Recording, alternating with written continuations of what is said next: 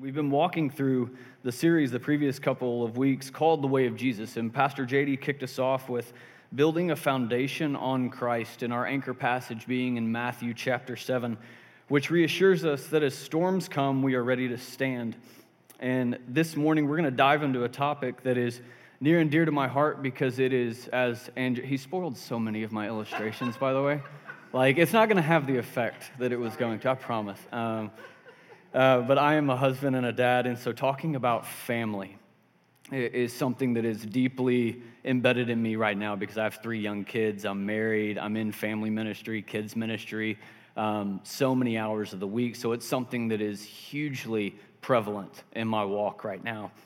And so we undoubtedly are encountering storms in culture in regards to the institution of family. There is no question about that. And so I'm going to anchor our time in a passage in Genesis, but to give clarity, I'm going to use the titles or the labels family, togetherness, and community kind of interchangeably this morning. So if you hear those 3 words, then try to piece together those ideas and concepts in your mind. And so I'm going to read Genesis chapter 2, verses 15 through 18. I'll be reading from the NIV, and then I'm going to pray before we dive in. So Genesis chapter 2, verse 15. The Lord God took the man and put him in the Garden of Eden to work it and take care of it. And the Lord God commanded the man, "You are free to eat from any tree in the garden, but you must not eat from the tree of the knowledge of good and evil, for when you eat from it, you will certainly die." The Lord God said, "It is not good for the man to be alone. I will make a helper suitable for him." If you would pray with me. Father, we're just going to continue to lean into your presence this morning. Holy Spirit, I would ask that all the hearts in this room just be softened, prepared to receive the words that you have this morning. God, I pray especially for the wounds that may be uncovered, the difficult labels, words that may be used that may strike up different memories, different things we've all walked through. God, would you prepare those hearts to encounter that this morning? And then most importantly, encounter you with that. Jesus, we love you and we thank you, and it's in your name. Amen. So, as Pastor Andrew already ruined my first illustration, I'm a proud husband. My best friend, my wife, Kelsey, we've been married almost, 6 years. Got it right. I'm so good at anniversaries, guys, that I always confuse the dating anniversary and marriage anniversary. So I'm kidding. I've never forgotten my anniversaries. We've been married almost 6 years, and like I mentioned, 3 young kids, Elijah, Anthony, and Rosalie, 2 boys and a girl. It is such a blessing to be their dad and to be married to such an incredible person. Shouldn't have looked at her, I'll cry. And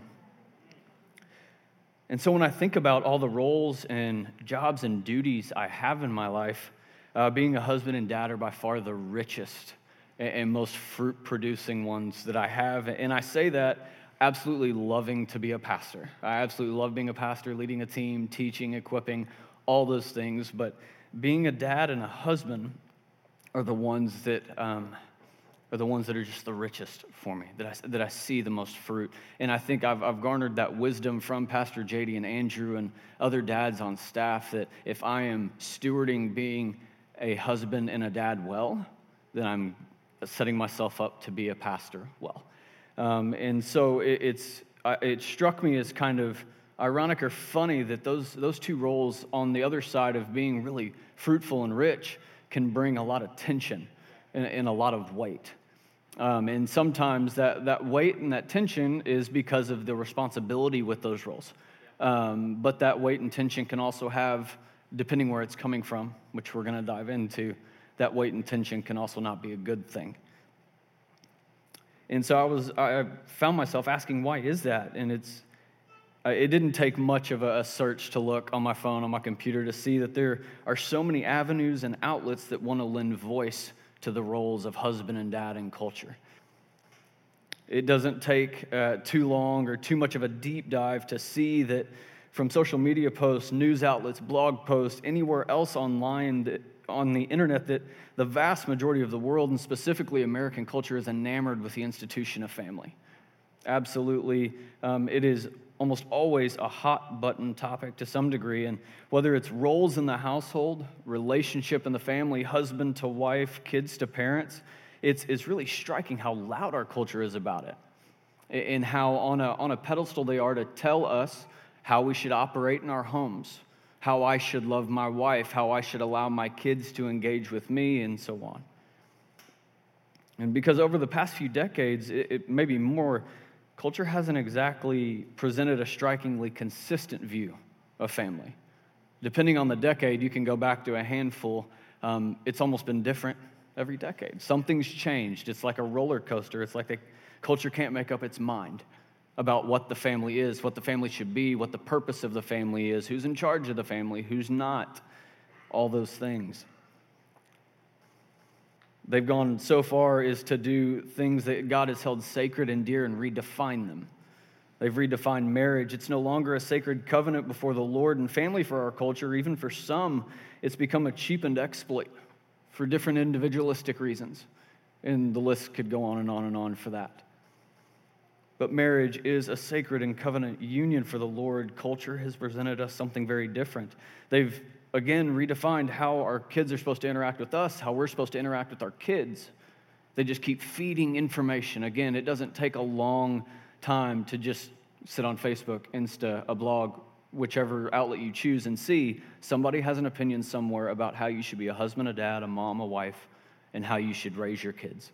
Especially having been in family ministry for the past about 4 years, a lot of people, a lot of places, outlets have ideas about how kids should be raised and stewarded. There is a lot of loudness in regard to that. And as a husband and dad, this can be incredibly daunting to walk into every day. Like, who's going to tell me something new or something different today about how I should love my wife and father my children? And it's because I take these roles so devoutly and faithfully that I want to steward them well. And so I love to read and learn. And one thing you'll learn about me is I can never have enough books. We recently got some more bookshelves in our house, and I quickly showed my wife, hey, there's more space. Do you know what that means? More books. She didn't agree, but it's okay. Sanctification's a process. That's all right. And so how am I expected to balance and approach this? How am I supposed to walk into this chaos that culture throws at me every day about how to be a dad? How am I supposed to be in the world but not of it? And Jesus says that in John 17:16. And maintain any level of stability or sanity or confidence in who God has called me to be as a husband and a dad. And in a recent season, it became really strikingly clear to me, and I love how His providence, he sets up seasons in our life for us to walk through different things. And it's always hindsight looking back, oh, I see why God was cultivating and refining these things in my heart as a dad and a husband to prepare my family for this. I love how the Lord loves and cares about us so deeply, that he has everything taken care of. It became strikingly clear in one simple and profound question. Who am I listening to? Don't worry, it's that simple. Who am I listening to? What am I giving my attention to? What am I allowing myself to ingest on a daily basis? What ideas and concepts of fathering, marriage, family, community am I nourishing on the day-to-day? I want you to take a moment and ask yourself that. Who are you listening to? I love how in his book, Live No Lies, John Mark Comer lays out the plan of attack that Satan employs upon us to cause distrust, disruption, chaos, not only within us internally, but especially in how we relate to God and other people. He starts off with the devil implants an idea. Think Genesis 3. Which when nurtured gives rise to disordered desires. Wait a second. That fruit does look good. But if you backtrack, it was firstly an idea. Did God really say that? then that nurtured, disordered desire fosters and creates a sin-filled heart, an individualistic rise, and then when you get that together, you have an individualistic, misguided society and culture feeding chaos, deception, and disruption. How am I supposed to recognize and combat those lies that I hear from culture about my family?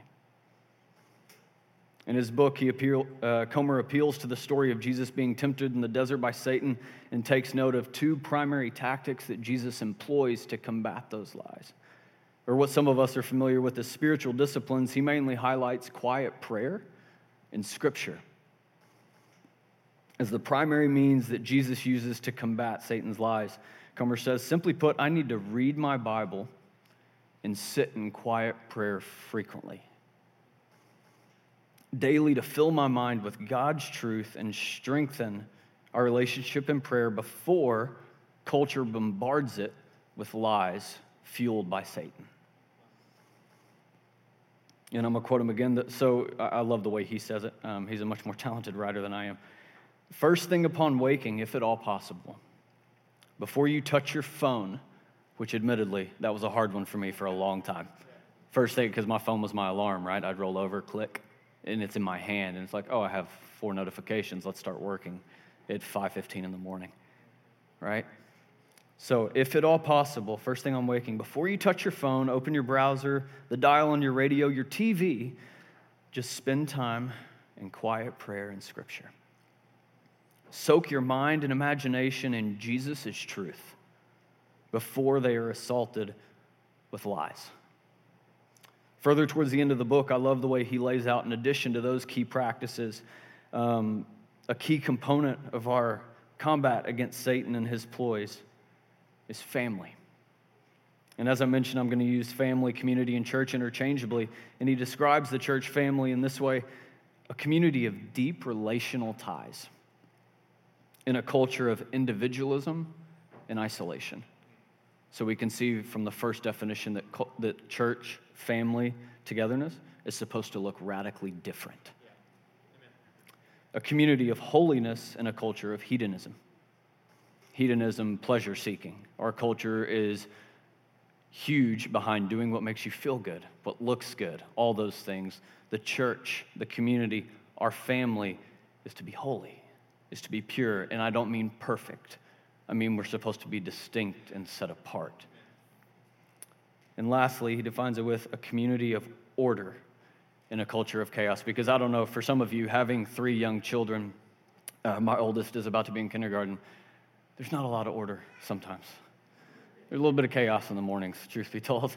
There's a little bit of chaos at bedtime. There's a little bit of chaos throughout the day too. So seeing that God's design, his heart behind what he has for the family is a place of peace, a place of stability, a place of order. And I don't mean in terms of perfectionism and systems, but a sense of peace, to whereas I think it doesn't take much of I knew I should have. So I did y'all a favor by writing out a full manuscript. I have a tendency to rabbit trail, so I'm going to rabbit trail real quick. It's along the lines of, you go to the checkout at the grocery store, and is it just a peaceful, easy thing? Like, do you just walk up to the register or the belt and place your items on the belt? No. As soon as you walk up there, you have temptation to all the good sour Skittles. Come on, sour Skittles. I'll pray for you if you like the regular Skittles. Sour's where it's at. On that side, on the other side, you have all the tabloids, the magazines, other publications of some sort to guide you and distract you and to lend voice. Hey, pay attention to this person. Hey, do this, read this. Again, voices, chaos, here, here, here. I don't know if you've ever tried to, but you can't drink from more than 1 cup. It doesn't work. You're going to drown yourself. You can't breathe. It's got to be from one source. And I was raised by two truly incredible parents. And I'm not just saying that to get brownie points because they're sitting in the back of the middle section there. And also because they just watched my kids for a couple days while my wife and I had a break. But I was honestly raised by 2 incredible people. that came into our family with my sister and I. I have one older sibling, and they came from their own family stories and built the family they did. It was truly incredible, and we had a lot of things we did as habits as a young kid. So I was raised in Marble Falls, about an hour or so northwest of here, out in the hill country, really beautiful town. And we had a lot of things that were staples or fixtures in our home growing up. But there were two non-negotiable fixtures that stuck out to me when I was praying about this morning. And I remember the wooden, brown, rectangle dinner table that's still in my parents' home. Man, I love it. Every time I walk in there and look at that table, just vivid memories pop up. Some good, some bad. But I love that was the one that stuck out vividly to me, because when I was young, we always ate dinner together. We always ate dinner together. And now being a dad and a husband with a family, seeing and experiencing the power in that has been remarkable. And the other one is I was always in church on Sunday. Always in church on Sunday, sitting next to my mom. And from those two vivid memories, the table was particularly formative for me because it was a space and time that all four of us were together. Which, I mean, we, as my sister and I grew, we got extracurriculars, Dad's work got busy, different things. It was such a valuable time for all four of us to be together as a family. Something significant happened in those moments that, again, it took years and experience and wisdom to realize what those things were. It was a time that we got together and we communicated, and then also, I'm dating myself a little bit, we weren't as easily distracted because smartphones weren't invented then. Actually, I think the only cell phone we had was, do you remember the old zipper phones plugged into the cigarette lighter in the truck? And so I just remember being floored, like, Dad, we can call Mom from the truck while we're moving. Anyway, so we were at the dinner table together, and we weren't easily distracted, so we were communicating with each other. We were sharing stories about our day. Dad was telling me about work. I spent a lot of time with Mom as a young kid. She would stay at home in my younger years.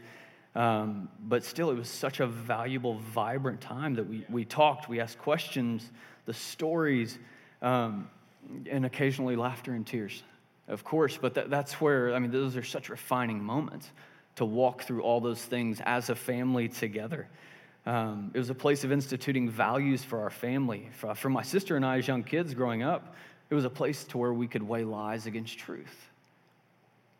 Different things we'd hear at school from teachers or friends, and if we described a behavior from the day or from a particular story, that my parents were prompt to praise us for a job well done or quick to point out that, hey, that's not how we act. That's not how we operate outside of this house. We stand for certain things. And being in church every Sunday, that second fixture that stuck out, I was raised Southern Baptist, so I was always sitting in a pew. And I remember, depending the age that I was when I was a kid, I was either really pumped to go to big church, or I was like, oh no, I got to sit in the pew again. And so admittedly, I did a lot of artwork on offering envelopes for a long time, sitting next to my mom. I use the offering envelopes for a different reason now, I promise. But it was so formative to have those two fixtures, and those are just the two that stuck out to me. Because within those two things, it showed that our family had distinct characteristics. And admittedly, our family, I was raised by two Christian parents who followed Jesus. They followed Jesus my entire life. And so that was the driving force of those fixtures. This is our family. This is what we stand for. This is who we are. This is what we're here for. And so every one of us in here in some way, shape, or form is a product of the tension of family. And I say tension because it could be tension from your family of origin, the family you were raised in, and it could be that tension from culture that we've already previously chatted about. I love how Pete Scazzaro in his book, Emotionally Healthy Spirituality, refers to the family of origin's impact on us in this way. All of our families are broken and marred by the effects of sin. Even if we have a good one, none of us have exemption from those effects, because even in really good families, there still arises tension at times because we are all affected by Genesis 3. And in addition to all of us having a family of origin, in common. We were all raised in some place at some time. We've all been single or were single or currently single in our walk with Jesus, and the weight of singleness could have become heavy and is causing attention for you, because there is no doubt that culture wants to barrage singles with their own unique weight of what is encouraged, supported, fed to them about how to operate and live as a single in our culture. I mean, that doesn't take much of a scroll on anything to know that our singles are carrying such a heavy weight from what our culture is feeding them.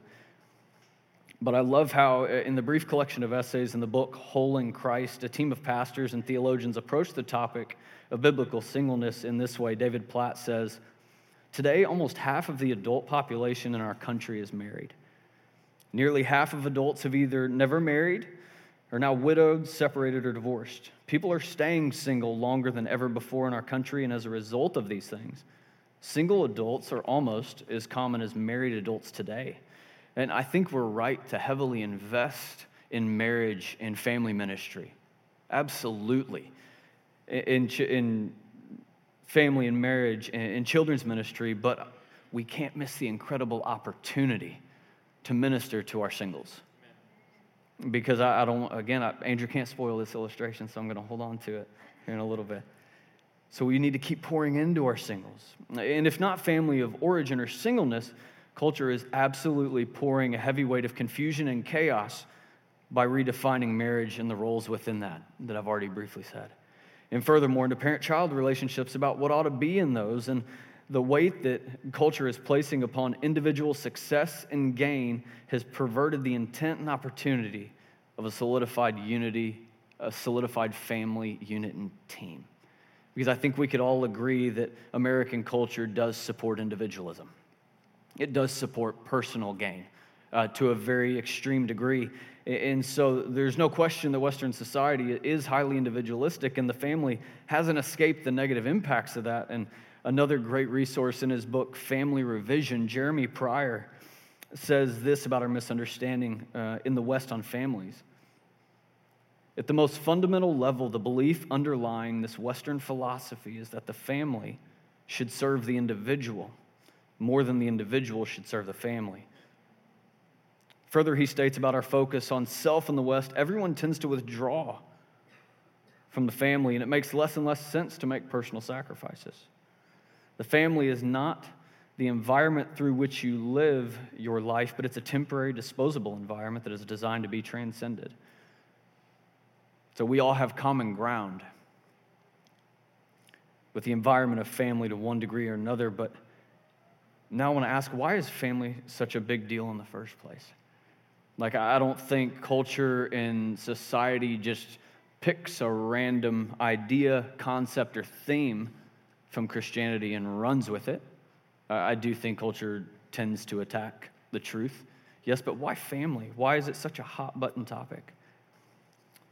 So this one, as Andrew already briefly mentioned, I enlisted in the Marine Corps in 2014. Hard to believe it's already been 10 years almost, and shipped to boot camp in June of that year. And aside from the natural expectation of what that experience was going to be like and what it was like, stressful, physically demanding, mentally taxing, and honestly pretty psychologically just challenging to go through, I was struck by something in reflecting over this about how many different individuals it brought together from all across the country. And admittedly, I was a little bit older. I was 26 when I enlisted, so I was a little bit older than quite a few of those guys were. And also, I will have to say that I went to boot camp in San Diego, so I'm what you'd call a Hollywood Marine. It doesn't take long for a Paris Island Marine to point that out real quick, but we have mountains, they don't. And so my boot camp platoon was just shy of 80 recruits, and like I said, we varied in age, geographic upbringings, family cultures, personalities. I mean, core characteristics of who we were as people, very, very different. And you bring us together in very tight quarters for 3 months under one roof. I was like, oh goodness, this is going to be hard. I didn't bank on this part of the challenge. I was focused on so many other aspects of it. But amidst all those differences between us, through intense, focused training, day in and day out, we were transformed from something very different when we got to boot camp and then when we graduated. And we turned into a unified team that was equipped to combat threats. And so for all of us in the room this morning, even acknowledging that we all have different families of origin, we all have different current life circumstances, different upbringings, moms, dads, husbands, wives, you name it, we bring together all of those variances and we face a common threat. We face a common tension in that the devil is attacking all institutions, as I said, within our faith. All aspects of our faith are attacked to some degree, but namely the family through cultural influence. So how do we approach this together? What do we do? And falling in line with Comer's direction laid out earlier, to combat those lies, the example given from Jesus in the desert, I want to dive into Scripture on the purpose and intent for family and why Satan wants to dismantle it so badly. So what does the Bible say about family? And so the biblical narrative begins in Genesis with God creating earth, heaven, seas, animals, plants, you name it, all those things good and the very good humankind, mankind in his image. But the verse, as I already read, that I want to key in on is 2:15 through 18, and I'm going to read it again for us. The Lord God took the man and put him in the Garden of Eden to work it and care for it. And the Lord God commanded the man, "You are free to eat from any tree in the garden, but you must not eat from the tree of the knowledge of good and evil. For when you eat from it, you will certainly die." And the Lord God said, "It is not good for the man to be alone. I will make a helper suitable for him." So God goes from repeatedly referencing very aspects of creation as good, good, good, very good. And then the narrative gets to 2:18, and it's not good. What isn't good? That man's alone. The man should not be alone. Here in the early pages of Scripture, we see the theme of family, community, togetherness begin to unfold. And soon in Genesis 3, as most of us know, in Genesis 3, a major shift happens, a major disruption. There's a deep fracture in the relationship between God, creation, and people, and between people. And it's brought about by a lie. Genesis 3:1b, the end of that verse, shows us the first lie. Did God really say? Did God really say, "You must not eat from any tree in the garden"? If you go back to that verse, he definitely said, "You're not going to eat from that tree." So Satan lies. Mankind entertained the first lie, and that lie gave birth to a disordered desire. And from that disordered desire, we see in the coming chapters of Genesis that the first people were ridden with sin, chaos, disruption, disorder. Violence spiraled out of control. Got so bad that, as most of us know, in Genesis 6, enter Noah and his family. God's going to flood the earth. He's done with it. It got so bad. But take note of that. Wait, Noah and his family. Does God abandon the theme of family togetherness and unity? Does God abandon us even though it's broken? Not even close. So we saw in 2:15 through 18 that theme begins to unfold. And then whenever it gets so bad and we think that God, just stop there. This is bad. If the entirety of creation is completely perverted, disrupted, and is turned on each other, he doesn't. I still have plans for my people, his family. He still has plans for them. So he doesn't abandon that theme. And even though we believed the lie and caused the fracture, God chooses to enact redemption through what we would see from worldly lenses as a lost and broken cause. God chooses to paint his picture of redemption for the world through the lens of his promise to Abraham and his family to bless the world. And I want to read Genesis 12, 1 through 3. Abraham is one of my absolute favorite stories in Scripture. The Lord said to Abraham, "Go from your country, your people, and your father's household to the land I will show you. I will make you into a great nation, and I will bless you. I will make your name great, and you will be a blessing. I will bless those who bless you, and whoever curses you, I will curse. And all peoples on earth will be blessed through you." From Abraham's family lineage, from God working through family, would come the ultimate mending. Through Abraham in Genesis 12, we see the Lord make a promise that he's going to bless the earth. Again, floors me. He didn't give up. He didn't abandon. He didn't retreat. I'm staying. I'm going to be present. I'm going to be with my people. He blesses the earth through Abraham and his family. And after Abraham comes his offspring, and that family gives birth to the nation Israel and the people Israel, who are formed in 12 tribes, or you could say 12 large extended families. And similar to so many of our families of origin, the biblical family, God's people, are wrought with a roller coaster of life experiences. Mountains, valleys, exile, freedom, exile, freedom. We arrive in the Gospels after seeing all that buildup of tension. And if you've never sat and read through Scripture at any point, it is incredibly intense and dramatic. So if you take in all that experience, up, down, pain, loss, separation, confusion, chaos, enslavement, bondage. Again, where is God in all of that? He's right in the middle of it. He's present. He's with his people. And all of that build in the Old Testament is pointing to something very, very big. And so I love in preparation, I honestly, truth be told, I haven't read a genealogy in the Bible in a minute, like actually read it. It didn't take me long. I got struck and I got stuck. I wasn't going to use this, but God just kept bringing me back to it. Matthew 1:1, the first pages of our New Testament. This is the genealogy of Jesus the Messiah, the son of David, the son of Abraham.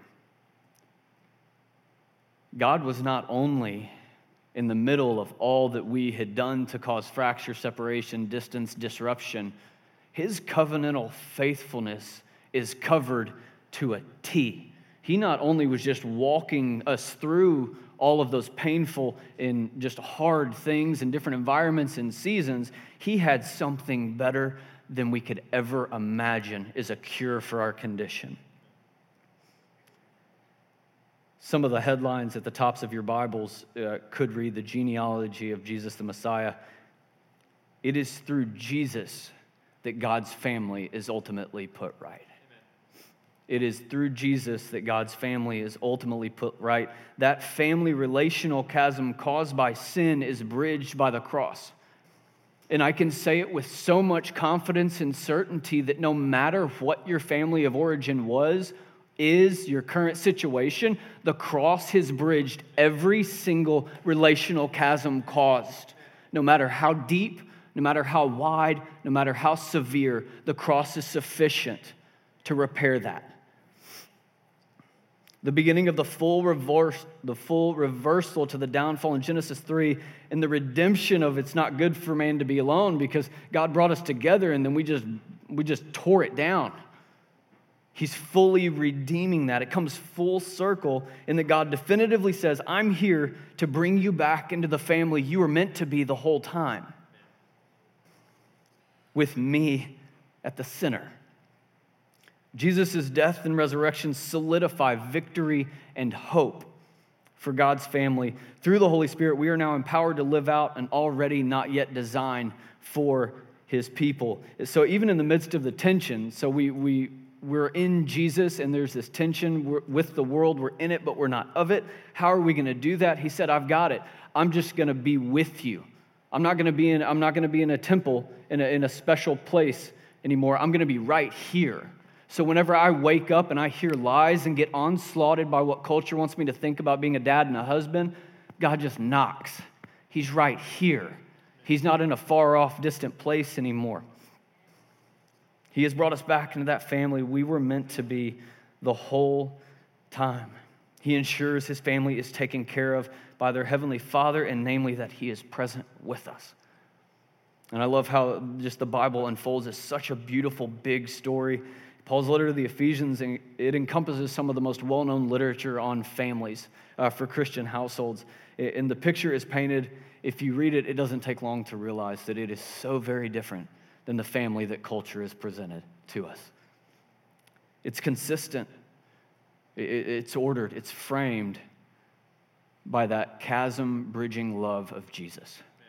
The Christian household is saturated by the love of Jesus. The marriage relationship is displayed in a wholly unique covenantal union before the Lord, completely opposite to the world's view. When I said I do to my wife, it was an agreement with the Lord, with her, and in front of our church.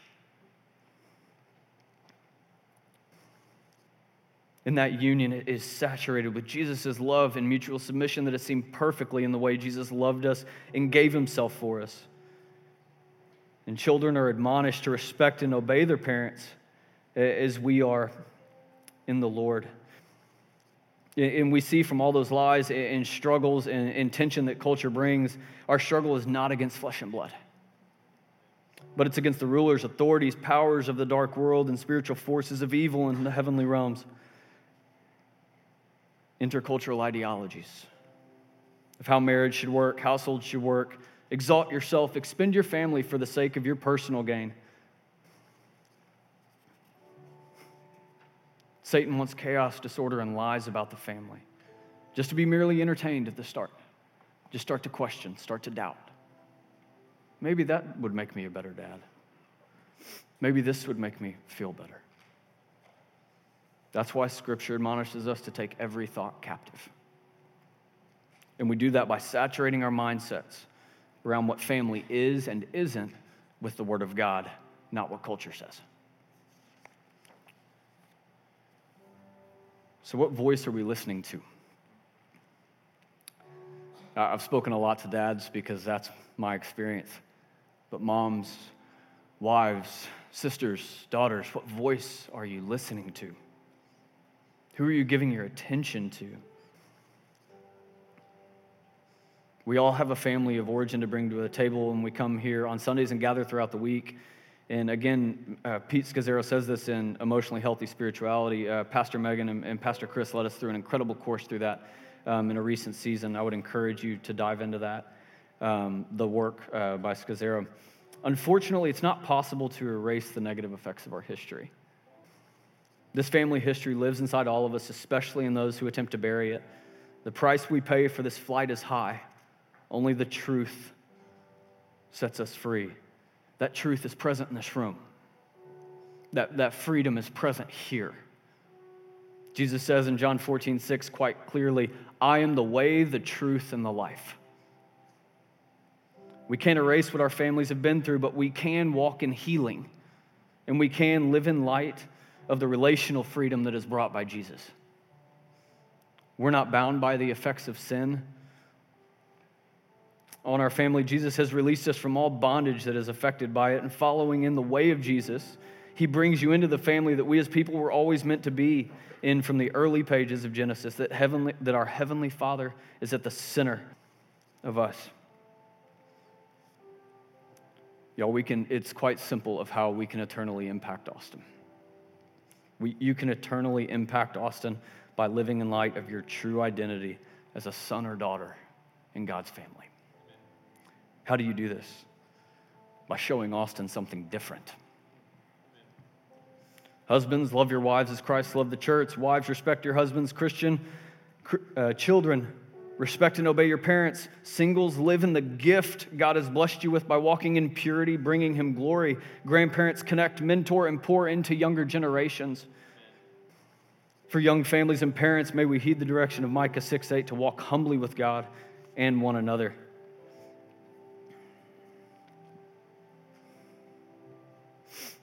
I want to go ahead and I want to welcome all the elders, pastors, and life group leaders, if you're here in the sanctuary this morning, to come down front.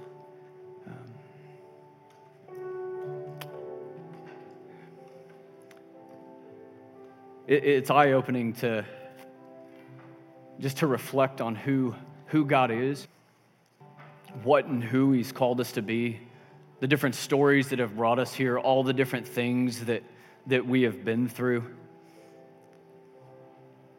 But I absolutely love the promises that God has given us. God's family is a radical alternative to what the world presents in terms of family. And because in God's family being so radically different, there is redemption. There's no record of wrongs. There's true wholeness, true belonging for everyone. We all have a seat at the table because of the person and work of Jesus. Nobody's left out there. Everybody has a seat at the table because of Jesus. Calvin says it's a wonderful and ineffable consolation to know that God does not regard us as we are in ourselves, but as we are in his Son. Ephesians 2:8, for by grace you have been saved through faith, and this is not your own doing, but is the gift of God, not a result of works, so that no one may boast. Church, hear this. Access has been given to every one of us. You are no longer alone. You have family here this morning. Access has been given to all of us because of Jesus. God wants us in communion with him and his people. He wants you in this family with his people so badly that he gave everything to ensure it was possible. For all of us to taste true belonging and true acceptance. God didn't send his Son in the world to condemn it, but in order that the world might be saved through him. Even in the midst of our brokenness, yet while we were sinners, Christ died for us. Of our fractured families of origin, with all the roller coasters of a life experience tainted by sin, God stepped in and said, come and see what real life is, what real family is, what real belonging is. That's right here in this room this morning.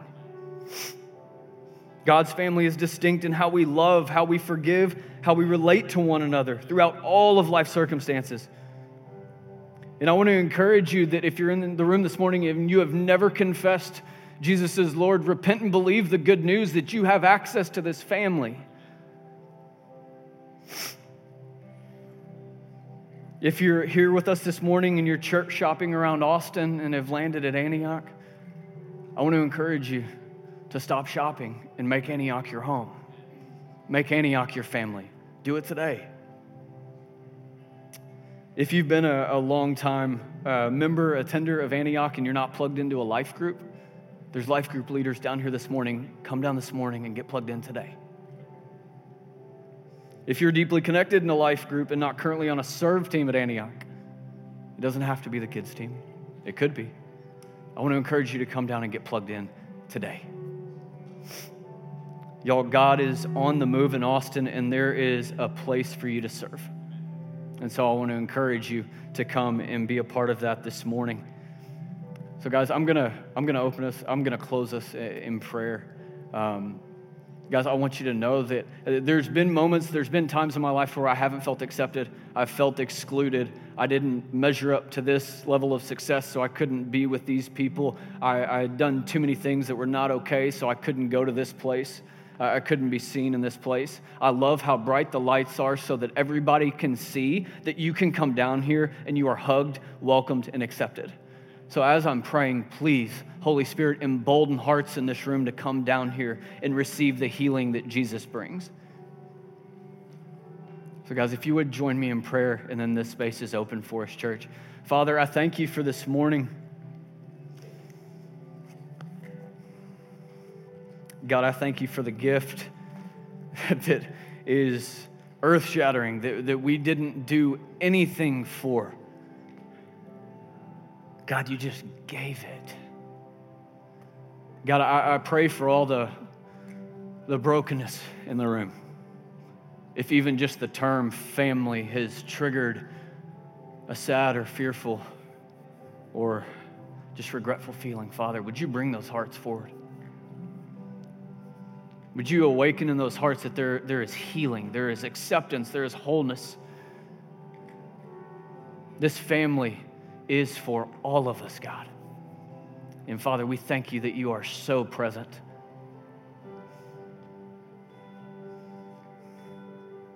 Lord Jesus, my heart is full being in your presence with the family that you have given us this morning. It's in Jesus' name.